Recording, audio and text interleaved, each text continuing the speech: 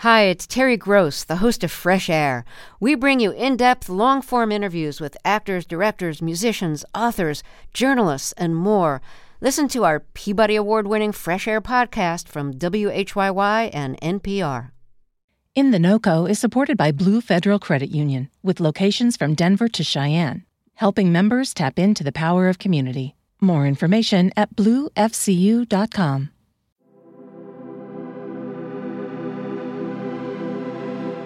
You're listening to In the NoCo, a daily slice of Northern Colorado news and happenings. It's Thursday, October 26th. I'm Erin O'Toole. It's estimated that nearly 200,000 undocumented people live in Colorado. It's a life that comes with a lot of uncertainty, especially when it comes to accessing things like education and healthcare. Some state lawmakers have been trying to alleviate that uncertainty in different ways. A 2021 law expanded healthcare access for Coloradans regardless of their immigration or documentation status. It paved the way for the creation of Uninsured. Last year, that program helped to provide low-cost medical coverage for 10,000 undocumented residents with low incomes. Access to health coverage, health care, it's really the starting place to good health care is having access to health insurance, health coverage. When people don't have that kind of access, one, they don't take care of their health care needs, or often they don't. And so health care needs can then kind of be compounded and worsened. So by the time they seek care, it might be at an emergency room, which is a much higher cost to our society. That's Dale White, who oversees the program in Boulder County. As the open enrollment period for this and other health insurance approaches, I sat down with White to learn how the Uninsured program is helping more Coloradans get covered and how it fits into the bigger conversation about healthcare access. Generally, I would say that Colorado legislatively has a lot of support behind providing access and really strengthening access for all people in the state of Colorado. We have expanded Medicaid. We got into that very early so that, a lot more people have access to that than in some of the states that did not choose to do that. And then now with the advent, and along with having our own marketplace and the whole system of support that's provided through that marketplace, it's called the Assistance Network. We're part of the Assistance Network. And so we have certified health coverage guides that help people navigate those the challenging ecosystem of health coverage, what they might be eligible for, how they enroll, how they apply, whatever the different programs might be. And this program, Uninsured, is a piece of that whole puzzle, trying to make, just provide that access to everybody in our state. So how do you reach out to communities who perhaps aren't served by the traditional messaging about, you can sign up for low-cost health insurance, and here is where and how you do that?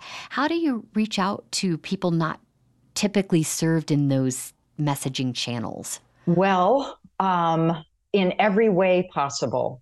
So I think all the places. Yes, and I feel like we're the beneficiaries in Boulder County of having our health coverage center actually be part of Boulder County Housing and Human Services, because we have through that a lot of reach to community-based organizations.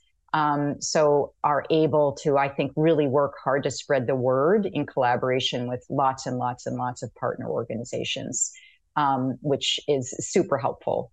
And then we show up at events. We go everywhere that we can think to go. We do interviews. We just try to spread the word. And in particular, this program for Uninsured, I think a lot of it is about word of mouth, and it spreads across the community from person to person. And starting last year, we've just really worked hard to try to meet people where they are, go to places where they congregate, and try to help spread the word about the availability of this program. Yeah. And I would imagine there are also trust issues with the government, concern that disclosing their information might be used against them in an immigration case. Are you hearing those concerns from people, and how do you address them? This is a good question. We try as best we can to help people understand that we, as an enrollment center, are free, unbiased, and confidential, and that OmniSalud has no relationship to anything like public charge. And there is no sharing of information for people that opt onto the Colorado Connect platform of their information with any other agencies or organizations. So it is absolutely secure, and we just try to get that message out as far and wide as we can.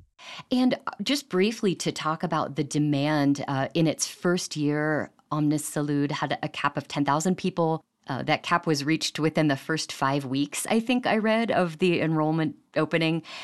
So you mentioned that the cap is now raised to 11,000 individuals. Does that even come close to meeting the demand? No, I don't think it does. It's a good start. We're very happy that our state is headed in this direction.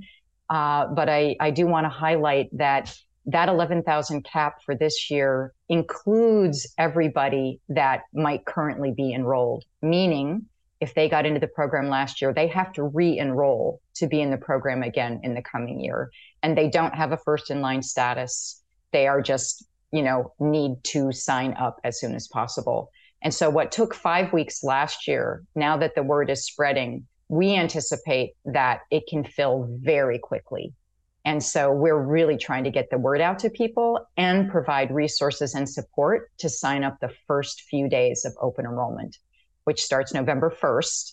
And we have resources on our website, and we have walk-in enrollment events on the 1st, 2nd, and 3rd, all day devoted to this program because we think that it will fill very quickly in our state. So Colorado is among a small handful of states offering any kind of assistance with health coverage for undocumented individuals.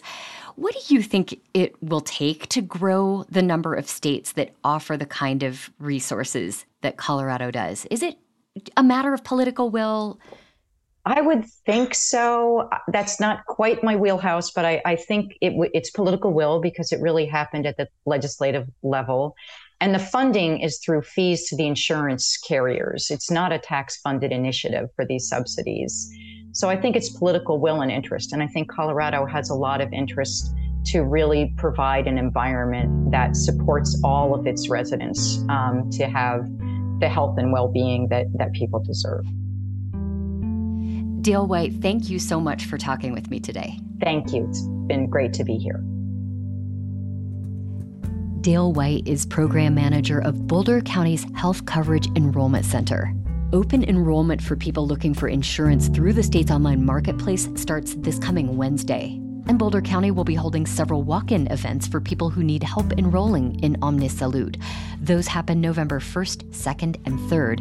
You'll find more information and a link to their website in our show notes. Healthcare, of course, includes looking after our mental health, but there are plenty of barriers to accessing it. Coming up next week on In the NoCo, we sit down with KUNC's Lee Patterson to discuss the youth mental health crisis in Colorado and some new efforts underway to address it. Make sure you're subscribed so you won't miss that or any other episodes of our show. You can do that at kunc.org or at your favorite podcast platform. And we'd love to hear from you if you have questions you'd like us to answer or ideas in the area of healthcare, mental health, or really anything else on your mind. Let us know. You can email us at noco@kunc.org. That's noco@kunc.org. That's it for us today here on In the NoCo. We'll be back tomorrow with more of what's happening in northern Colorado. Our producer is Jocelyn Mesa Miranda. Robin Vincent is our executive producer. I'm Erin O'Toole. See you next time.